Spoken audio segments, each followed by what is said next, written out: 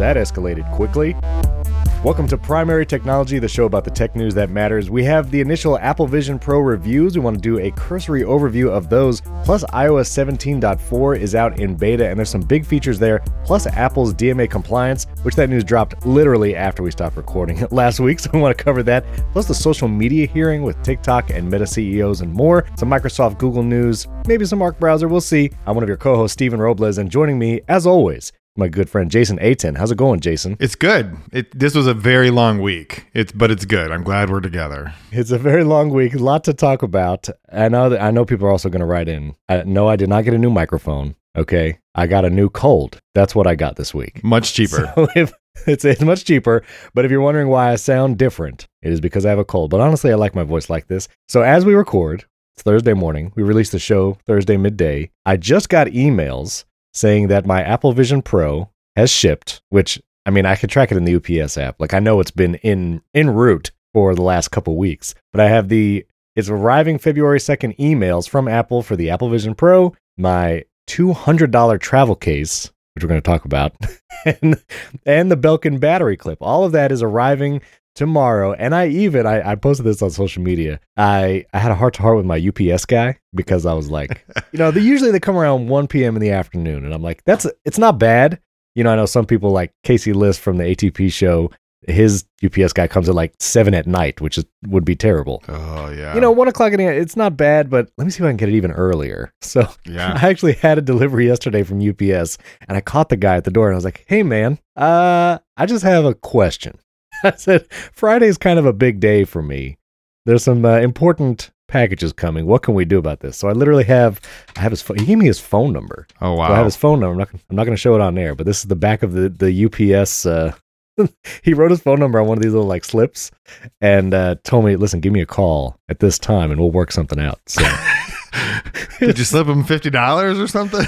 No, I did not. I did not give him any money or anything at the request. I might give him a gift card or something because he was very kind to actually do anything. And so, yeah, we'll see. I might be able to get a little early, but it's coming. And of course, you canceled your order. Usually when someone says, give me a call, we'll see what we can work out, though. There's usually at least something involved there. Well, there will be. I didn't want it to feel like a bribe. I feel like if I would have given him money up front, that would have felt like a bribe. But I was like, I feel like if you would have given him money up front, he would have known there's no way you're getting it, because he'd be like, exactly. Whatever that guy's giving me money for is probably worth a lot more off the back of my truck. And he did. Listen, we're going to talk about the news, but this is funny. Anyway, so I was trying to be vague about why I wanted it early. And he was like, is it big? Like, do we need help? Like, what is happening? And I was like, no, it's not big. And so I literally did I told him, I was like, listen, I make videos for the internet. And it's a thing that I'm going to make videos about. The sooner in the day I get it, just the better it is. And he was like, yeah, okay, that's cool. Like, I have some overnight airs I have to do first, and then give me a call. So we'll see how it goes. He's like, oh, so you're one of those. Okay. Yeah, we know your type. He was a cool guy, though, so we'll see. But anyway, the Apple Vision Pro reviews, a lot of reviews came out. No, actually not a lot. Basically from the characters that you would have assumed, like MKBHD, iJustine, Brian Tong, The Verge, CNET had one. And we're going to talk about those because there were some questions answered, like our follow-up about the battery icon in Apple Vision Pro. And I have some more questions, actually, but want to do some 5-star review shout-outs. Thank you all for your wonderful support of the show. Every week, our audio downloads increase, and so we are people are finding the show, and it's thanks to you guys. So we appreciate. Keep sharing it. Keep giving 5-star reviews. And those who did this past week, JVols283, JCB56, Darth Corey. I just want you to know, Jason, he said, super knowledgeable co-host Jason Aten. Pointed you out personally. Want you to know. I appreciate that. Okay. Thanks, Mom. Yeah, there was another one that said, and that other guy is pretty good too. But, this guy actually said Jason. No, I'm just kidding. And I get that. I actually have a name badge that says the other guy. No. Yeah, Mike Ellie, a 5-star review. Area Vampire, but vampire with a Y, so maybe it's not a real vampire. CL Const SD Travel, and Minjin17. He actually had a word for you, Jason. So again, he's addressing you directly. He was saying our full self-driving car segment, where we're talking about, the Waymo and Tesla. He said we have to mention beta because full self-driving is still in beta, which I feel like it's been beta for what, 5 years? A long time. Yep. It's been in beta for a long time. But hold on. I just want to say, if you say a thing will do a thing, but you say it's in beta, that doesn't negate, it doesn't mean it can just do anything. If you still call it like full self, like if you get iOS 17.4 beta, you still expect it to be iOS, right? You wouldn't expect it to suddenly be Windows Mobile. I'm just saying, beta is not an excuse. Please address your feedback to the other guy at primarytech.fm. All right. The other guy. If you can make that an email address, I would love that. Oh, I think I will. The other guy at, I want that. The other guy. All right. So Apple Vision Pro reviews. I watched them all. I watched all the videos.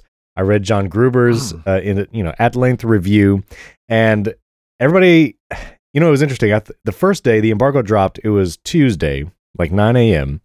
And of course, everybody, like initial reviews, iJustine, MKBHD. MKBHD I thought was wise. He just did like an unboxing that first review day. He was like, listen, I'm just going to unbox this thing and we're going to see what happens. And then he did a follow-up video the next day where he really went into the experience. And I feel like we've seen now a lot of footage of the experience. MKBHD specifically showed the battery icon, which we had the question last week. How do you see the battery? And there's actually an icon for the control center. So you can see it here. There's like this little green arrow that kind of floats above a lot of the content. You have to look up at that arrow and then you pinch and you can access the control center, which you can also screen record, which was one of my questions. And you could see like from a lot of these YouTubers, Brian Tong also did a bunch of screen recordings. This is the Persona that's also in beta. We'll talk about that in a minute. But so that's how you can record the screen. I thought they all did a great job. I thought Brian Tong's initial video actually was really good because he showed a lot of use cases, like what does it really like to use this? Again, I'm getting mine tomorrow as we record, so I want to reserve like our judgments on it for then. But it does feel like, and Nilay said this too, and everybody said the Verge review was like very quote unquote negative, but I felt like this comment was realistic. Like it's a VR headset. I think that's probably the most accurate take. Like, you've probably seen MetaQuest 3 reviews or footage. And again, the quality of the Apple Vision Pro, again, all the reviewers stated that it's, head and shoulders above other VR headsets as far as pass through and screen quality. But when it comes to use cases like watching lots of different sports windows, like Brian Tong is here, it's a VR headset for right now until we see more use cases. I don't know. What was your impressions kind of watching these reviews come in? There is one you didn't mention that I will mention for the audience, which is Joanna Stern's review for the Wall Street Journal. Oh, yes. Which was, if you don't pay attention to her stuff, you really should. She actually had an interview this morning with Ben Thompson on Stratechery that's fascinating. If you're a Stratechery subscriber, you can go read it or listen to it. The thing about Joanna Stern is she's like, these look like ski goggles, so I'm going to wear them skiing, right? Literally. And then she did. Literally went skiing with them. And then she did a really good job of showing what it would be like for a normal person to use these. Like she wore them cooking, which the Crouton app was very clear you should not wear them cooking, but she did. And it's like you could place a timer over the actual thing that you're cooking on the stove. And if you have multiple things on the stove cooking, you can put multiple timers. So she did I really liked hers. I just wanted to throw that out there. And for someone who's thinking, why would I want one of these? I actually would recommend her review probably over the others.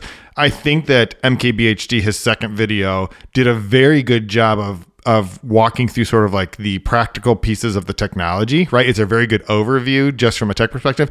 And I actually think that the service that The Verge's review did it's very much more philosophical, right? It's like, why does this thing exist? What does it mean? And they were, Nilay was very, very consistent in saying, this is the best version of this that's ever existed. The question is, why does this exist? Right. And I think that's really good. So those are the three the other ones were great too. No shade to anybody who put in the effort to put one of these together. I think that if you were short on time, I would watch them in that order. I'd watch Joanna's, then I'd watch MKBHD, and then I'd watch The Verge, because those combined to give you a really good. I think Brian Tong's was like an hour and something long, so there was a very in depth in his review as well. So that's great. But I just wanted to make sure to call out Joanna's, because if you're wondering what it would really be like to wear this in real life, or if anyone would, she wore it for basically 24 hours. She did. She even wore it on CNBC the next day. I did. Listen. I'm so sorry I forgot hers. I did watch hers because I watch pretty much any review video she does. When it comes to reviewing tech products, she really goes above and beyond to do something different. Yep. Like she's going to be different. I remember when the satellite SOS feature came out for the iPhone, she literally went to an island to test the SOS satellite feature. So absolutely. And I've been following Joanna Stern, Nilay Patel from like their old Engadget days. Like I read them back then. This Is My Next. Shout out to the OGs who know what that is. And now The Verge. Yep. And Joanna Stern, now Wall Street Journal. But one thing I would need to ask you, because you've actually tried it, Nilay in his review said that you get this vignetting around the image when you're wearing Apple Vision Pro, that it's not like the field of view is not completely like your peripheral might see this vignetting around the edge.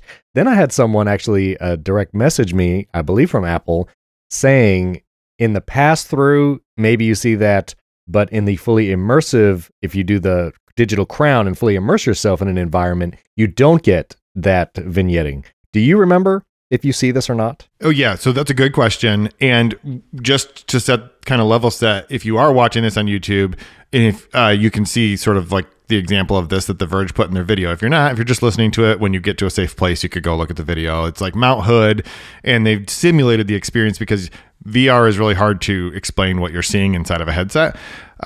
Looking at what they're showing here, I don't remember anything that was like that dramatic, right? Where it looks like you're looking through binoculars or something. Right. But I think the important piece of that is when I tried this in June, it was like we went to the keynote, went to this demo. I remember the experience. I don't remember anything about the edge cases because I didn't get to use it for 6 days, right?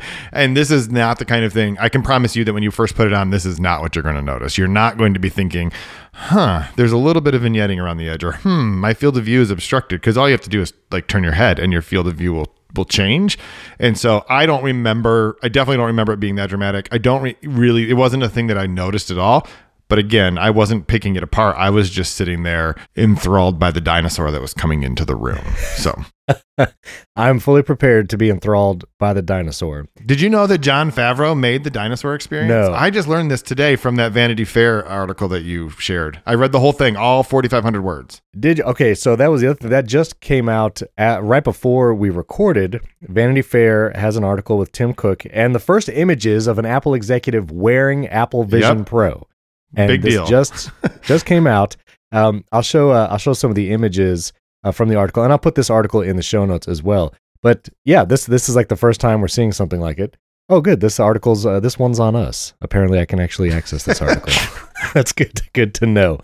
But yeah, this is the article from Vanity Fair. Here's Tim Cook. If you're watching, youtube.com/@primarytechshow. There he is, wearing the headset, hiding the battery cable conspicuously. As you do. Yep. Also here, you see the battery cable in this image. This is the cover image, it seems like. Vanity Fair, yep. I got to be honest, how cool or normal you might look or not wearing a headset like this. I feel like Tim Cook, obviously these are very staged photos, and they probably was very careful, but he doesn't look wild wearing it. I feel like he looks pretty good. I think you're right. I think that he was photographed well. Yes. I think the more interesting piece about this is, to my knowledge, this is the only press that Tim Cook has done on this. Oftentimes we'll see him actually go to Joanna Stern and do an interview, that kind of a thing. And they made Jaws available for this article too. This is the service I provide. I speed read this 4,600 word article as soon as I saw it so that we could actually talk about it. But I thought that's thanks to the other guy. Okay. So all the other guy, well, I mean, literally, well, that's because my job all day long is to read things fast so that I can then decide what to write about. So I am very good. That is the one service that I can provide to you. I read things fast. But I mean, so like they made Mike Rockwell, Joswiak, Tim Cook, all available, not to The Verge, not to the Times, not to the Wall Street Journal, to Vanity Fair, which I think says a lot about what Apple thinks about what it needs to do to make this a mainstream, this is similar to the way they approached the watch. Yeah. Right. They were going to GQ and to fashion and to that kind of thing. So I think that was pretty interesting that's where you first get the look is in Vanity Fair. So every time I was watching one of these reviews and reading an article, the analogy that just keeps coming back is the Apple Watch launch. Especially from the curated photos that we saw last week, where Apple had these people come in, try the Vision Pro, photograph them. that they are trying to insert this product into mainstream culture, not necessarily tech bubble culture. They are trying to say that this is not just for nerds, or that VR is only something that you play games in. Again, seeing some of the influencers they had in those pictures and this Vanity Fair article, like Vanity Fair, like this is I would say a cultural affecting publication. Interesting, not the New York Times, not some of those other ones. And maybe we'll see other like GQ articles, who knows, in the coming weeks. But I think it's very interesting, and it keeps feeling like the Apple Watch, especially as I'm watching reviewers, MKBHD. Obviously, there's some cool use cases today, like watching 5 basketball games at a time or experiencing a movie. It seems like the universal positive from all the reviews was that watching a movie in Apple Vision Pro is the best. It is probably, I think it was Neil said it, it's going to be the best TV experience that most people have. And investing, you can buy an OLED TV today, like 65 inches, and you're going to be approaching Vision Pro cost if you buy a high-end one, plus audio. Yep. If you want to buy a Sonos Arc and a sub, you're well over $4,000 now. So when it comes to a theater experience, a lot of them are saying that's clear and away one of the best things to do with it today. But as I prepare to make videos about it and use it and figure out what it's for, I keep watching the App Story, and I'll put this link in the show notes as well.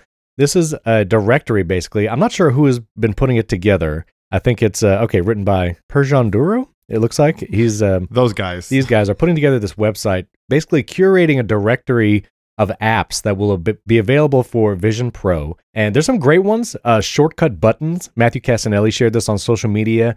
And this is going to be one where you can actually put shortcuts in VR space or AR space around your home or wherever and run shortcuts by tapping them. I'll be 100% trying that on day one. There's a lot of mindfulness apps that are going to be available for meditation and mindfulness, putting yourself in different environments. But this website is showing all the different apps. There's great apps. Castaway, I'm very curious how that's going to work. That's from Voorhees. I believe, is it John Voorhees' son, or is it? He has a son. I think his name is Finn. Finn Voorhees. Finn Voorhees is the developer. And I know John Voorhees was sharing these things and Castaway is an app where, because you can't capture video directly into Apple Vision Pro, he's doing it through the iPad AirPlaying to Apple Vision Pro, which I guess you can do. So he had Nintendo basically connected that way and then playing Mario in Apple Vision Pro. I was very careful just then to say Mario and not Mario, as I know it to be pronounced because I'm from New York. But anyway, I'm watching the App Story, but all of these apps, which all look great, I think it's still going to beg the question, what is going to be the use case that I look at the Apple Vision Pro and pick it up to do something with? When I think about all my devices, I love tech just for the sake of it being technology and what they're capable of and the techs or the specs or whatever. But when I look at my iPad, in the end, I think of it as a tool. Yep. When I'm going to edit the audio version of this podcast, I reach for my iPad and Apple Pencil because it's the best tool for that job for me. When I look at my Mac Studio, that is a tool for editing video and doing all the other things related to that. When I look at my iPhone, it is also a tool. And while it's a communication device, probably primarily, I do a lot of productivity on it. I was reading articles on it last night in preparation for this show. Yep. And so will Apple Vision Pro become a tool for some use case in the coming years? We're not going to know it in these early weeks, I think. It's going to take some time. But that's the question I have in my mind. Is it going to become a tool in the toolbox for creators, for any kind of productivity, for anyone, where they say, this task, this use case, I want to do it on Apple Vision Pro because it's the best tool for that thing, as opposed to my iPad or Mac? That's what kept coming to my mind. This is not based on my experience using it. This is based on more the reviews and just thinking about this. And, we've learned, because I think it was The Verge that actually just flat out asked and was given an answer, that Vision OS is based on iPad OS. And I think that that's an important thing to keep in mind, really, because when they say you're basically wearing an iPad on your face, you are. So any of the software limitations, essentially, that are true in the iPad. Now, I should be careful, because one of the biggest limitations on the iPad is essentially the complete lack of window management, which is different on the Vision Pro. You can have lots of things in lots of places to do. All the stage manager bros, they're coming for you. That's fine. Come in. I'm just kidding. It's all good. But I think that you can make things work on the iPad. There are people who do that, but there are a lot of things that you can't really make work. And so I will be interested to see how that story goes. I think it's compelling. I think it would be great. But if the only way to do what some people will consider real work is to, connect your MacBook Pro to it and have your Mac in it, and I mean, they're just working on your Mac. Like, what do you like? It might be great, but it's not even better than a studio display at that point, because you're limited in the resolution of the screen. You can make it bigger, but if the thing that you're doing all day on your Mac, I think that is a piece of the story that we don't know yet, and it's going to be. I think this answers the question of why did they go to Vanity Fair? Because all the tech people who were going to buy one of these did not need to be convinced. They're just going to buy one of these. It's in order for this to become Apple's next platform, it has to be more than just you and I. Not even I, but you and all the other people who bought one of these. It has, 180,000 units in the opening weekend is not going to be a successful platform for them. That's that's more niche than the Apple TV, right? If they can't sell a couple million of these a year, then you're not going to see the ecosystem develop that way. So that's the piece I think will be really interesting is, will you be able to genuinely do real work on this for long periods of time? So, and I'm obviously going to be using it a ton this coming week. And so I'll save more time in the next episode where I can share my personal experience from it. But one last thing before we move on to 17.4 and more news, the digital persona thing. So yeah, everybody did this, Nilay and MKBHD and Joanna Stern, they all had like a FaceTime call and they showed it in Apple Vision Pro. This is Brian Tong's video, and he actually posted a video of just the entire FaceTime call, just so you could really see this at length. The process by which you create your persona is you take the Apple Vision Pro off your face, you turn it around so the outside glass is facing you and all the cameras, and you smile, you turn your head, you do all this stuff. And these are the personas, if you're watching on YouTube, of what they look like. And listen, like, everyone's like knocking on this. This is a beta feature. Obviously, it's uncanny valley. Like, these are digital projections of human beings. But it's also not bad. Like, Brian Tong doesn't look bad in this persona thing. No, but did you see the one with Joanna Stern? Stern, yes. Her persona did her dirty. I will give you that. And like, weirdness of like whatever your hair and jewelry is doing. Like, I just seen in this video, her necklace was kind of like off to the side. Like, you can't change that after the fact. Right. So yeah, however you are captured, a lot of your everything basically, but just your face is kind of frozen in time, from your hair to your clothing to your jewelry. And this is literally the part of VR that really no one has figured out yet, right? Facebook hasn't done any better. They're very cartoonish. When we did the demos, this was a part of it, but I didn't create a persona because it didn't matter, because the person on the other end was an Apple employee, but they had a persona. So we did a FaceTime call and I could see their persona. At the time, because I didn't know the person and didn't know what they looked like, their persona was great. But these are people who you can see thousands of hours of footage of, and so you really can tell the difference between those. And I feel like I don't know how people will feel about this unless it gets a lot better. I mean, yeah, you mentioned Apple says this is a feature in beta, so this is basically the full self-driving of the Vision Pro, right? It's still in beta. Nice. Let's hope that it's not going to stay in beta for the next 7 or 8 years. I hope that it gets better very quickly. I mean, I think this feature has to exist for the very fact that they believe video calling in the workplace and FaceTiming is going to be a long-term feature. I mean, Zoom has announced that they're going to be there on day one. I believe WebEx also, Microsoft Teams. So they're all going to be like, this is a needed feature because you need to be able to make video calls in Apple Vision Pro. So I think it's going to be improved on as fast as Apple can. But, I do think it's interesting to see how much Apple Vision Pro can track, because you have to remember, like, these people's actual faces are in the headset. Yeah. And any eye movement is being registered by the sensors inside the headset.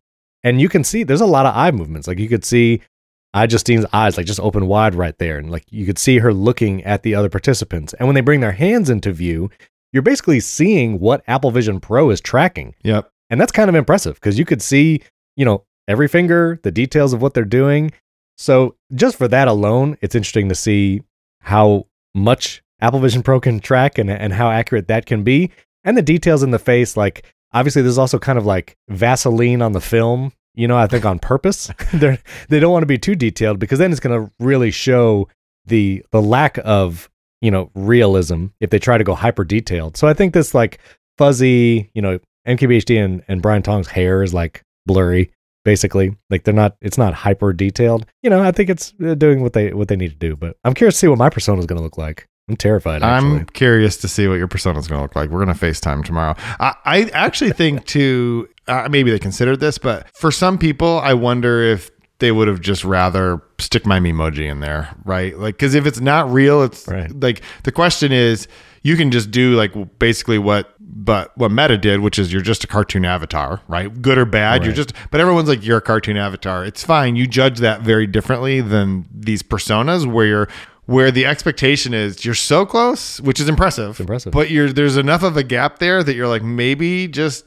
give me the option to be my Memoji, because I know that doesn't look really, it looks like what I wish I looked like, I guess. But it would be fine because they can do the same tracking. Like you can do the Memoji thing. I think you can even do that in FaceTime right now. So I don't know. You can. Yeah, you can. I would be curious if that's something you can do in Apple Vision Pro. But anyway, I'm getting mine tomorrow. I'm going to be making a ton of videos about it. So I'll link my own YouTube channel down below. Go over there. Go over there, subscribe. I have lots of ideas to try. I don't want to give it here on the show because I'm going to be stealing my ideas. But no, I'm going to have a bunch of, I'm not going to do like a review for a while. If you see any YouTube reviewers getting this on Friday and also putting up a review video on Friday, just know it's not a review. That's a first impressions. Let's just be real. Absolutely. And I might do that, but we'll see. So right as we finished recording last week, huge news dropped from Apple. And, Jason, he texted me and he was like, I've never been more angry in my life. Really? One of like a huge announcement. And so just real quick, you've probably seen this already on the internet, but if this is the only tech show you listen to, which would be totally fine with us. Yeah, we cover it all. Yeah, we cover it all. This big news, iOS 17.4, the first beta and now the first public beta is released. And this is bringing sweeping changes, not only to like Apple Podcasts, transcripts, we'll talk about it in a second, and some of the features you'll get as an iPhone user, but what you have heard from sideloading for years, that term, it is kind of basically almost coming to the iPhone in the EU. And so the biggest highlights is because of the DMA, which is the Digital Markets Act. Is that what it stands for? Yeah, Digital Markets Act. Thank you. This is the EU law that has been passed and is basically requiring Apple to open up the iPhone specifically to third-party app marketplaces. And that's the term because App Store is actually, I think, trademarked to Apple. Trademark, yes, correct. Yeah, it's like actually. And so, see, I read Jason. This is what I was doing last night on my phone. I was reading. Okay. I read John Gruber's article word for word, which I will also link in the show notes. I highly recommend. But third-party app marketplaces will be available in the EU on the iPhone, meaning Meta or Google.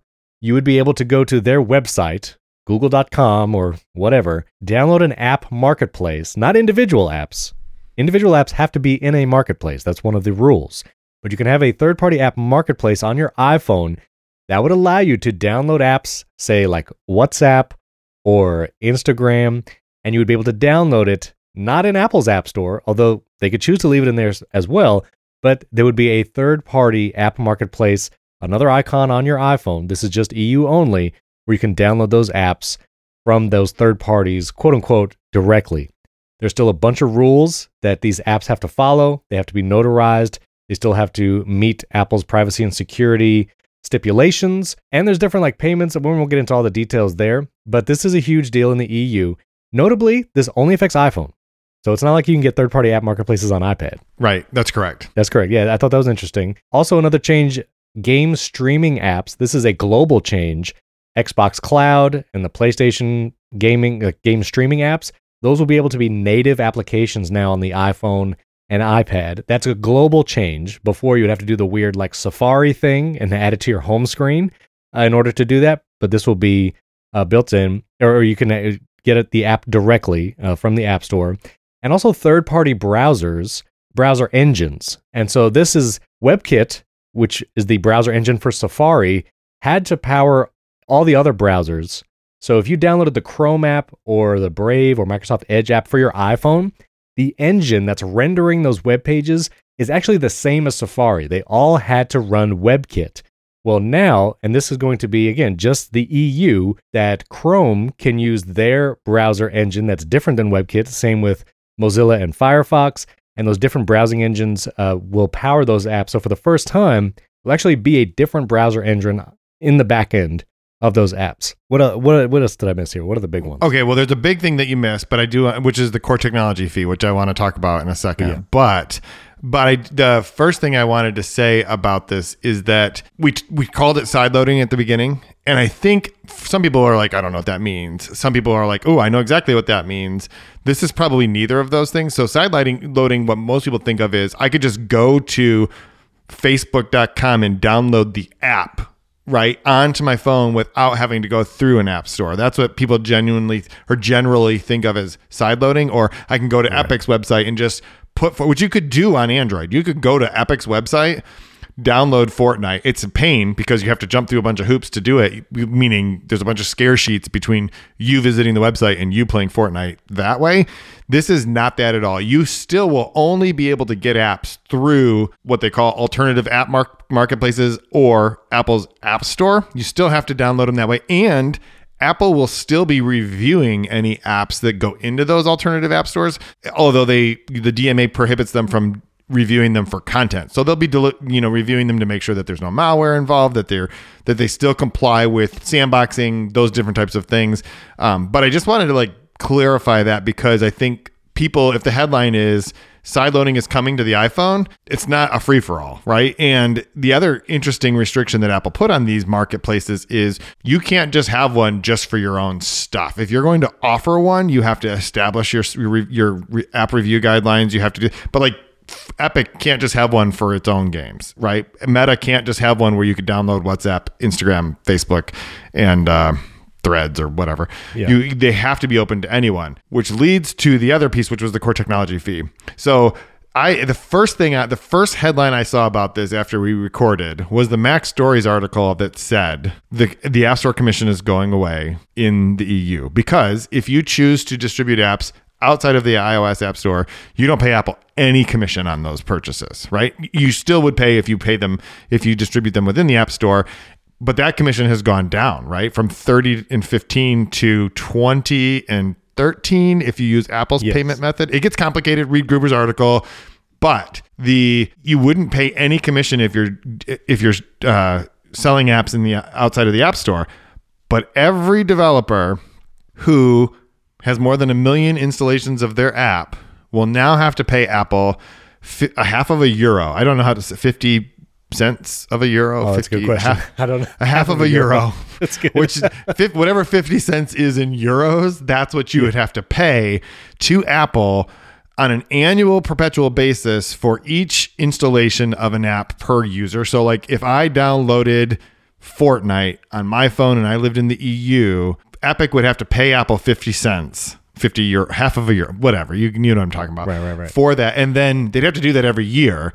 And then it got confusing. People were like, wait, what if, I've already got it installed on my phone? Great. This, Spotify is not going to have a problem, except an original installation counts, but also an update counts. So the first time you put out an update, you're going to get charged for all of those people who already had the app on your phone. So Apple knew what they were doing.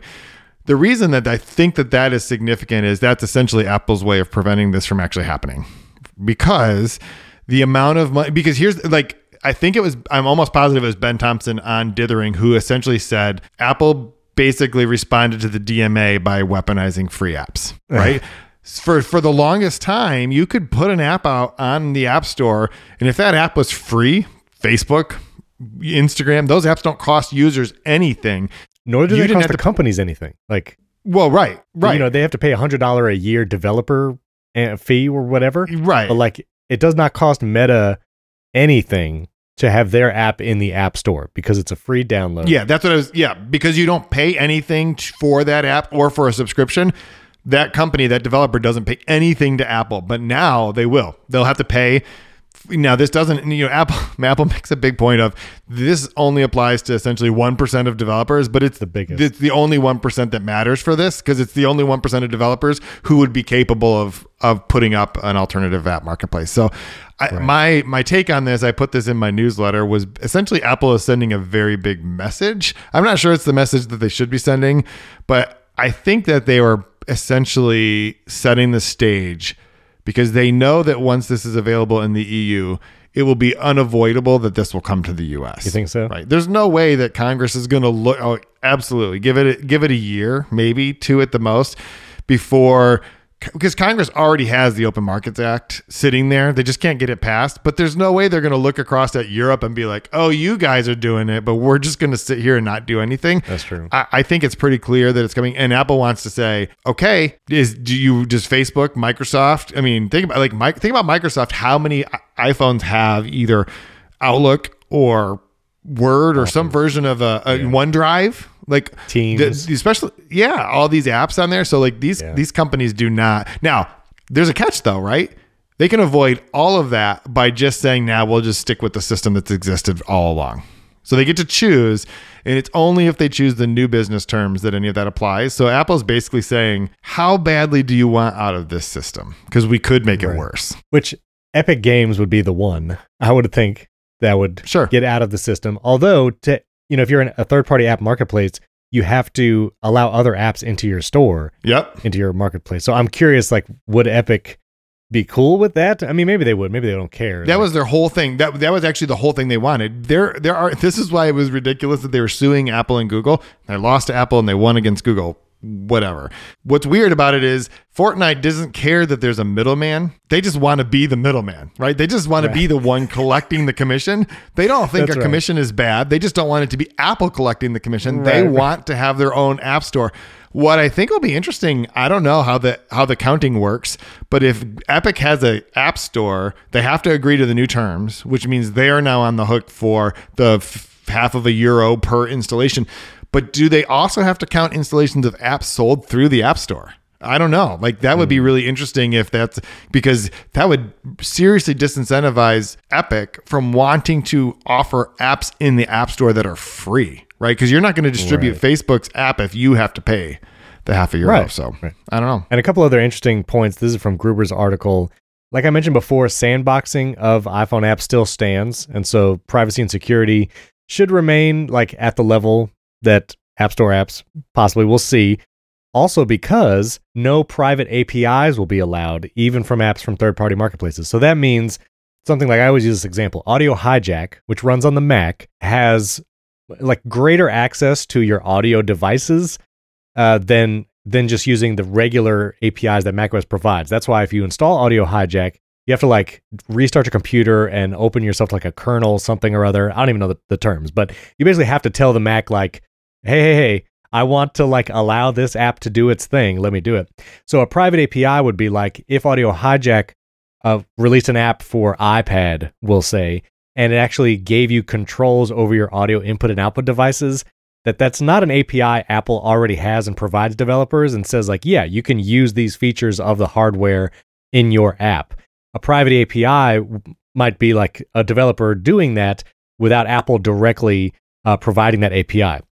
In this case, with the EU laws, private APIs are still not allowed. So even if you have a third-party app marketplace with a bunch of apps that do things apps in the App Store can't do, like there's still no private APIs allowed. So you won't get any kind of like feature additions that you wouldn't get because it's in the App Store from Apple. Like, so no private APIs. Hopefully I explained that okay, but no private APIs. Yeah, let me say something about that. Think of it this way. I think the Journal app is a really good example. Apple's Journal app can do things that Day One cannot do because Apple's apps have access to APIs that it does not make available to developers. Those are private APIs.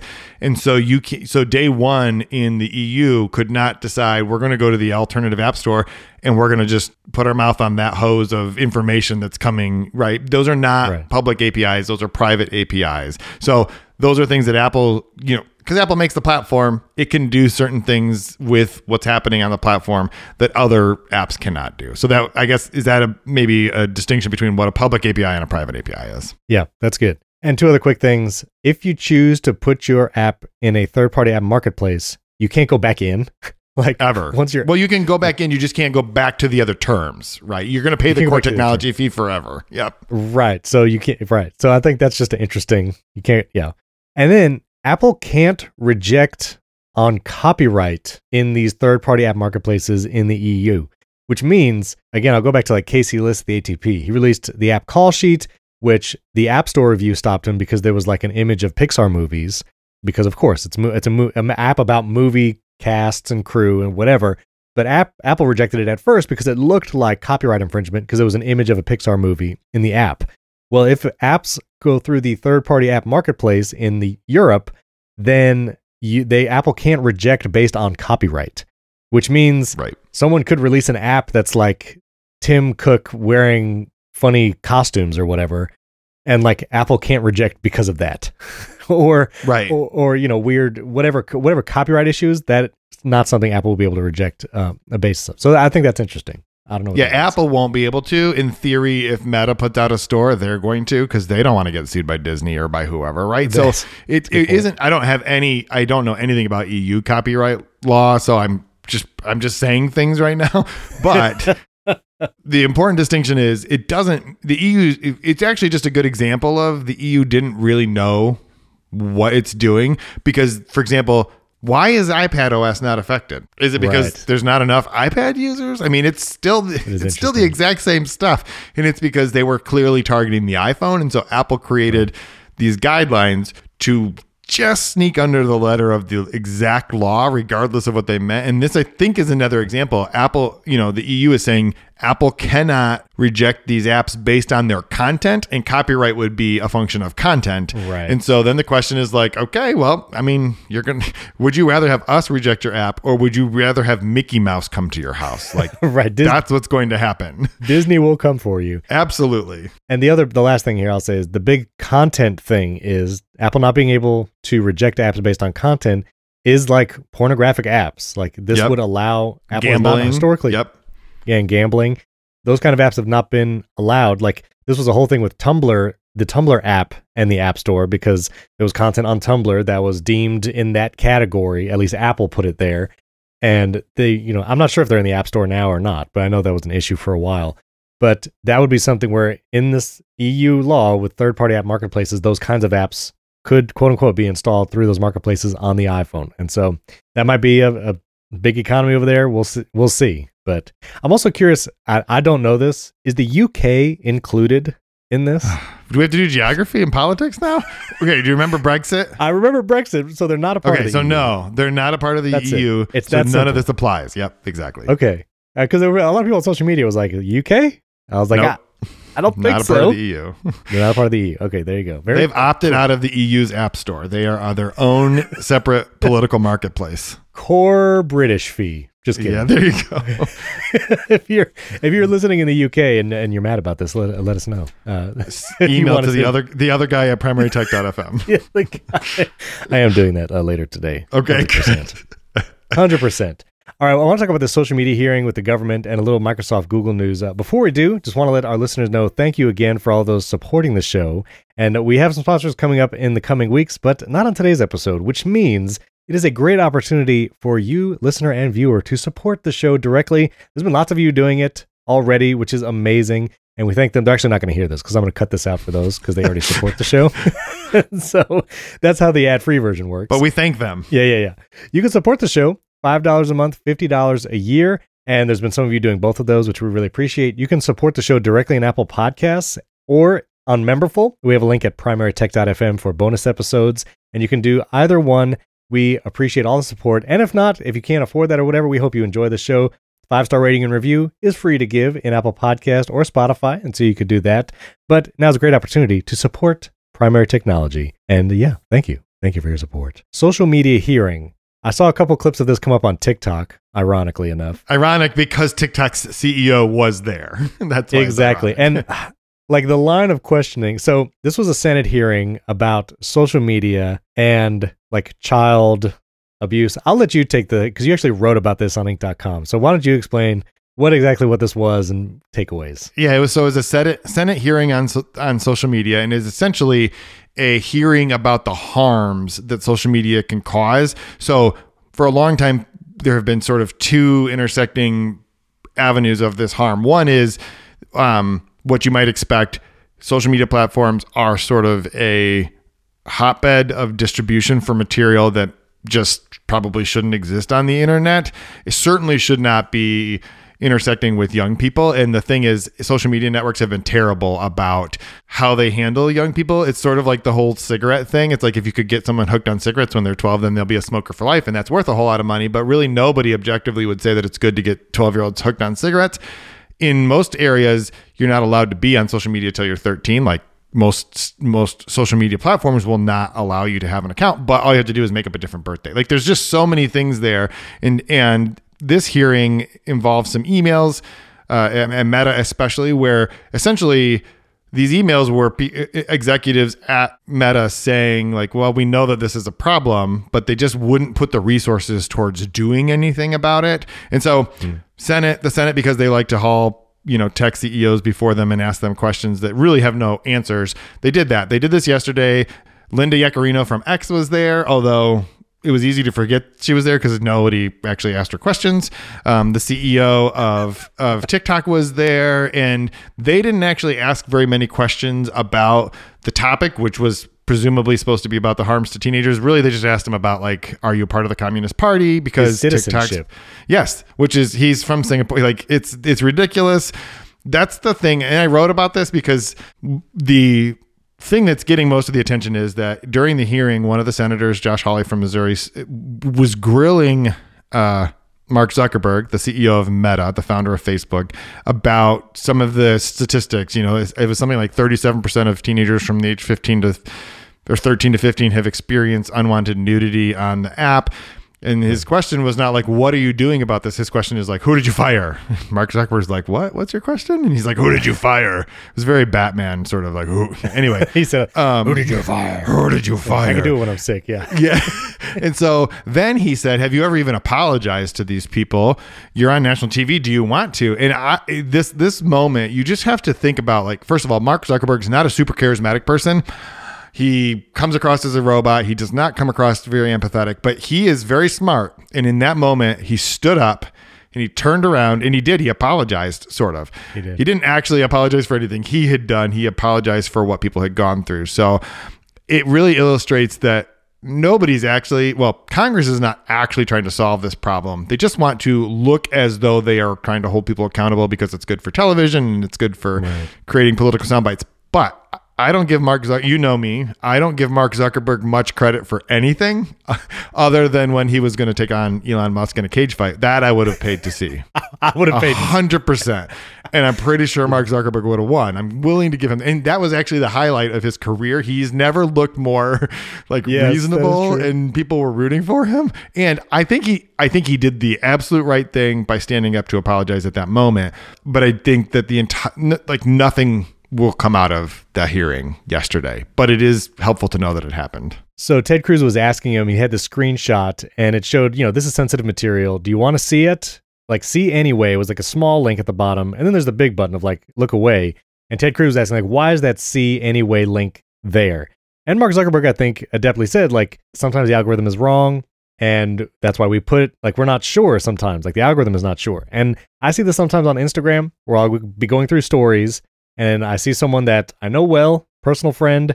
I know they don't post anything outlandish, and it'll be blurred out with a little eye icon saying, this is hidden because this might be sensitive. Do you want to see it? And it's like a picture of a sandwich, but maybe the algorithm thought it was like a severed limb. I don't know. So it was, it'll obscure it.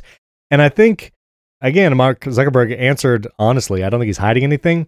But an interesting fact that came out after that was they did ask, how large are the content moderation teams of these companies? And Facebook, and I believe it was TikTok, said about 40,000 people are basically like the cumulative number of who, are moderation teams.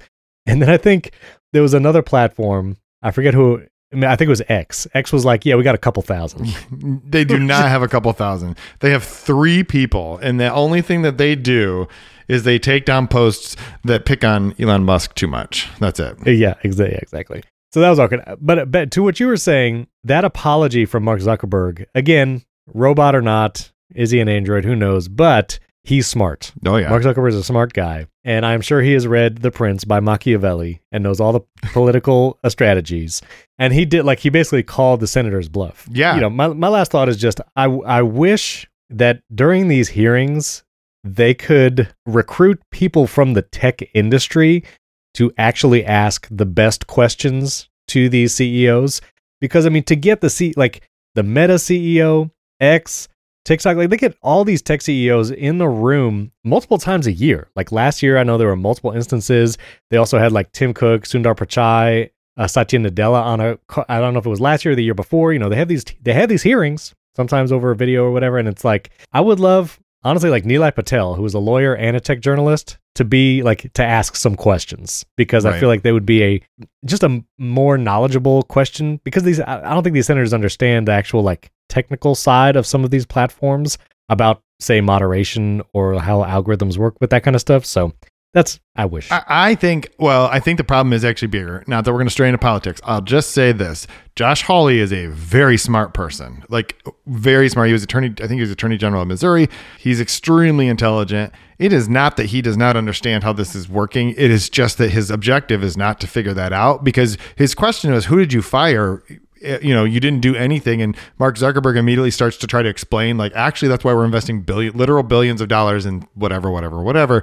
And he's like, no, who did you fire? And it's you're not actually interested. What you really wanted, this is what I wrote. If you really wanted to know what Meta is doing to solve this problem, you would let him answer the question. You wouldn't just keep shouting, who did you fire? Right. As if that was the only possible. It's the gotcha question, the asking yes or no questions that don't have yes or no answers. That's what Congress does. And so it's not really that surprising that we're not actually going to solve some of these problems, because the people who are put in charge of making regulation or making laws, they're really interested in making regulation and making laws if that's the thing that will help to advance their political career. It's just that televised hearings are not where that sort of thing happens. It's just about being on record saying a specific thing or yelling at a tech CEO. And listen, none of the people who were there are blameless, right? They've all created these platforms that have caused real world harm to real people, and they should be held accountable. This is just not how you do that. This is just how politicians score points. I'm going to stop ranting before I start talking about self-driving cars again. No, that's good. That's good. Last couple things. Microsoft and Google earnings news. Apple actually has an earnings call as we record today. And listeners, I would just be curious to know. You can comment on the YouTube video, or you can reach us on all the different social media. If you like to hear about that kind of stuff, if you're curious about Apple's earnings calls directly, or if you just, I'm just curious if you want.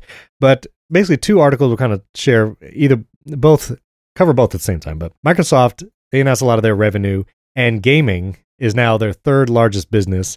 In case you were curious, the biggest business are cloud services and Office, I think, or those are 1 and 2. Right. Those are the top two. Well, their Windows, it's weird how Microsoft does it. If you actually look at their earnings report, it's broken into 137 categories. And so it's actually kind of confusing to exactly know what's going on. What was the news that was interesting is, because of their acquisition of Activision Blizzard, that their largest gaming, right, is becoming one of their largest businesses, because it's they're absorbing all of that revenue that's produced by the company that they bought. And so it's Microsoft, they make Xbox, they are in the gaming thing, but it's becoming an even bigger part of their business. So, right, exactly.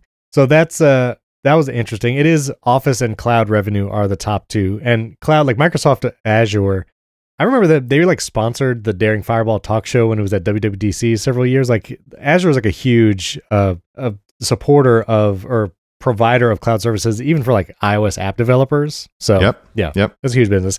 But also Alphabet reported on their revenue. And I think some of the interesting takeaways is that they spent $2.1 billion last year on severance for layoffs that happened during the year, which is a lot of money to fire a lot of people. But I assume that means that they much money laid was off going out. Yeah, they laid off 12,000 people last January, right? They announced it. It was a big, huge. It was while everybody was laying people off, basically, and it was interesting because in December, the CEO Sundar Pichai said that round of layoffs was actually one of the most difficult periods of that company, which is saying a lot. I mean, Google's been around for 25 years. It's like that round of layoffs he's saying is one of the biggest challenges that they've been through. And I've written about this several times, and I've heard from people at Google who have said to me directly that the last year of working at Google has been one of the most difficult in terms of its culture and the way people feel about working there. The other interesting thing about their earnings is that they're still making a ton of money, right? Google is doing just fine.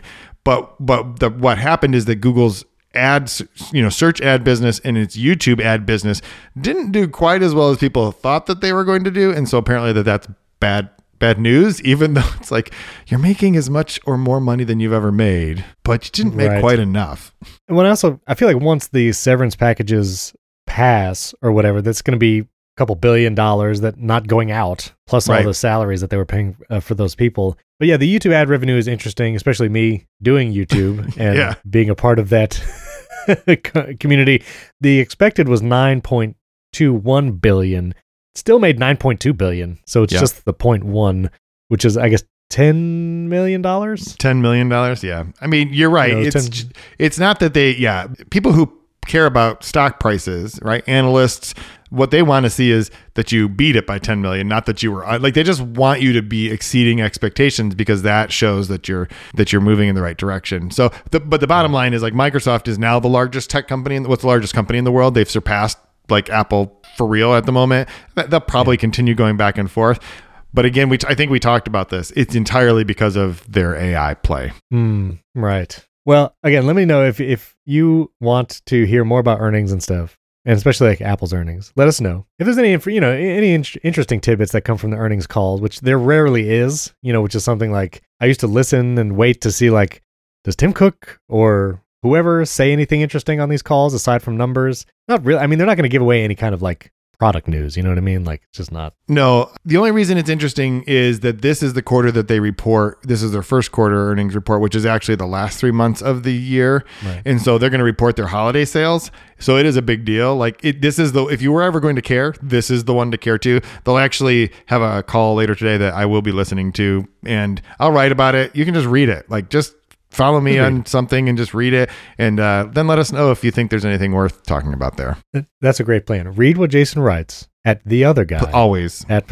Always. Absolutely. And I actually have a link that I save, which just goes to all the articles that Jason writes. I'll put that link in the show notes at the very top. That's amazing. So you can just see, just stay up to date there. I appreciate that. Okay. I'm going to say, I want to move our personal tech to the bonus episode for our paid supporters, which is going to be the quote-unquote best or most influential Mac software. And this is because I listened to the Upgrade episode where they had like John Gruber and John Siracusa and Stephen Hackett. They were all talking about Mac, and Jason was right. It's a great episode. It really is. I hope one of my goals is that when the iPad hits 10 or 20 years, 20 years it would be, that I would be on something like that. I would that sounded like a fun episode. Or we will do that. We will host. Yeah. I mean, there is a way you can be on that. You have a podcast. I want some of these guys, though. I want some of these guys to be on it, but we'll see. Yeah. We were right next to the talk show in the Apple Podcast Top Chart last week. That's amazing. So I was maybe thank you, friends. John Gruber will be on the show sometime. But the iPad, I mean, we could invite Federico Viticci. There's quite a few people. Lawley on YouTube. Yep. And there's the one guy from Fernando Silva. There's Fernando Silva. Yes. That is who I was going to talk about, but I really felt bad saying there's the one guy. I'm the other guy, and then there's the one other guy. That one. No. Fernando's a good friend of mine. Exactly. So yeah, that would be good. Yeah, we'll do an iPad one. That'd be that's a couple years away because iPad came out 2011. I think that sounds about right. Like 2011. So we just passed the 10 year. Anyway, we'll figure 15. it out. We could do 15 years. We'll do 15 years. 15 years sounds good. So we're going to talk about, favorite, most influential Mac software. But before we go, I do want to just touch on this Arc browser thing, because this is something like, it floods social media. Everybody's like posting screenshots of themselves using Arc browser. And I personally don't typically do any kind of third-party browser thing on my iPhone or iPad. One, because I knew the browser engine is exactly the same. If you try to use Chrome, like I talked about before. But this Arc thing is a little different, where so I did a search. So you download, it's a free app. You could just try it. You download it and you do a search. And the first time I did it, it just showed me like Google results. And I was like, well, why would I do this? I didn't realize you have to tap the browse for me option. Yep. So I searched for a thing. I did the browse for me. And basically what it does, it uses AI, I assume, some kind of large language model on the back end to basically create this like mini web page for you and pulls information from lots of different sources and will link you to the sources they're talking about and tries to answer your question or find the information you're looking for in a like visually appealing and easy to parse way. Yep. And me and my kids were talking yesterday about the difference between fur and hair in mammals. And is there a difference? Listen, it's this kind of conversations I have with my kids in the car on the way home. And I searched once I got home just on Google the difference. And, lots of articles pull up. Google tries to surface like the top thing. And I was like, all right, I saw this Arc search app everywhere. Let me try it. And so I tried it. And it actually provided a really helpful like little page of information saying basically on a molecular level, they're exactly the same. Hair and fur, it's like a protein and it's the same thing, whether it's human hair or animal fur or whatever. But colloquially, we say fur for animals and hair for humans, and that's it. And it provided it in a really nice way to quickly see like what is the answer to this. Possibly that's not like a difficult question, but it was hard to find a good answer on Google. Right. And so I think it's interesting and also shows what Google might be heading towards, because Google has talked about their AI quote like search results and what will appear at the top of search results in Google. So it was interesting. I did find it useful. I'll probably not use this very often, but I'm going to keep it on my phone. Did you try it? Yeah. Well, I mean, I did the thing that is, I didn't search for hair and fur. That was not a conversation that we had. I did the more logical thing that any human would do with this is I just typed in my own name. So like, and said browse for me. And I was actually really, if you ask ChatGPT to write your bio and you have some amount of stuff on the internet, it will find that stuff and it'll try to write a bio. But it was like completely wrong. I was born in the hills of West Virginia, spent years and, it's not true. So it just makes things up if it doesn't find the answer. This, on the other hand, was really, really interesting. Like it did a good job of summarizing those types of things. It found stuff that I wouldn't have normally thought. And I thought, well, this is a good research tool. And so I just started typing in like names of people that I either had interviews with or people that I was going to be having a meeting with or that kind of thing. And it was actually really useful for that. The piece that I feel like is missing, and I don't know that this capability has necessarily come, because there is a browser available for the Mac, the Arc browser. I believe that's true. I don't know that this is part of that, but if it was, I wouldn't use it as my main browser, but an app on my Mac where I could do that and just have like the little window open on the side if I'm having a conversation with somebody, I would 100% do that. I would much rather that something like this be built into like Notion, which is where I'm already doing all that kind of stuff. But it does a really good job of finding information, and then it tells you where it got the information so that and you can find more information. But I don't know that I will use it as it would definitely not be my regular way of searching things. But I think that if I go do a Google search and I'm like, just summarize this for me, this would be a good way to do that. So I did search for myself, which you should do. And it's pretty accurate. It pulls my profile photo from different websites and such. And it talks about, I make podcasts and YouTube. It says riverside.fm, which is accurate. Primary technology is not listed. So Arc, can we update the servers, please? And and it has my website, like a link to my X account and YouTube channel and all that kind of stuff. So it did a pretty good job. Yeah. So apparently it says it thinks that Apple Insider I led IT initiatives, which is not accurate. But and it's interesting because I looked you up just now. I thought, who am I talking to? So it does say host the Apple Insider podcast, which is no longer true, and other tech related shows. It should say other tech related shows with the other guy, right? Where there's just a lot of others.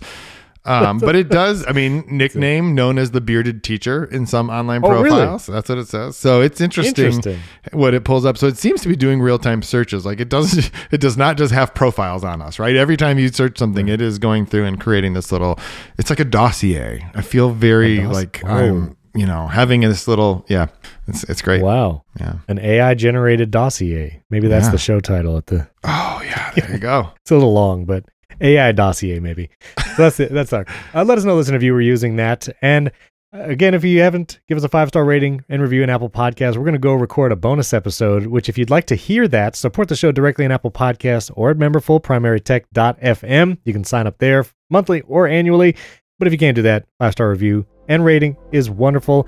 And let us know if you want to hear more about Apple earnings or any feedback from the show. You can contact Jason and I. Both our social media handles from basically everywhere, like Threads, Mastodon, still on X. You can check all of that in the show notes, and links to everything we talked about are down in the show notes as well. We didn't get to talk about Apple Podcast transcripts, but maybe we'll talk about it later. We'll talk about another episode because that's a big deal.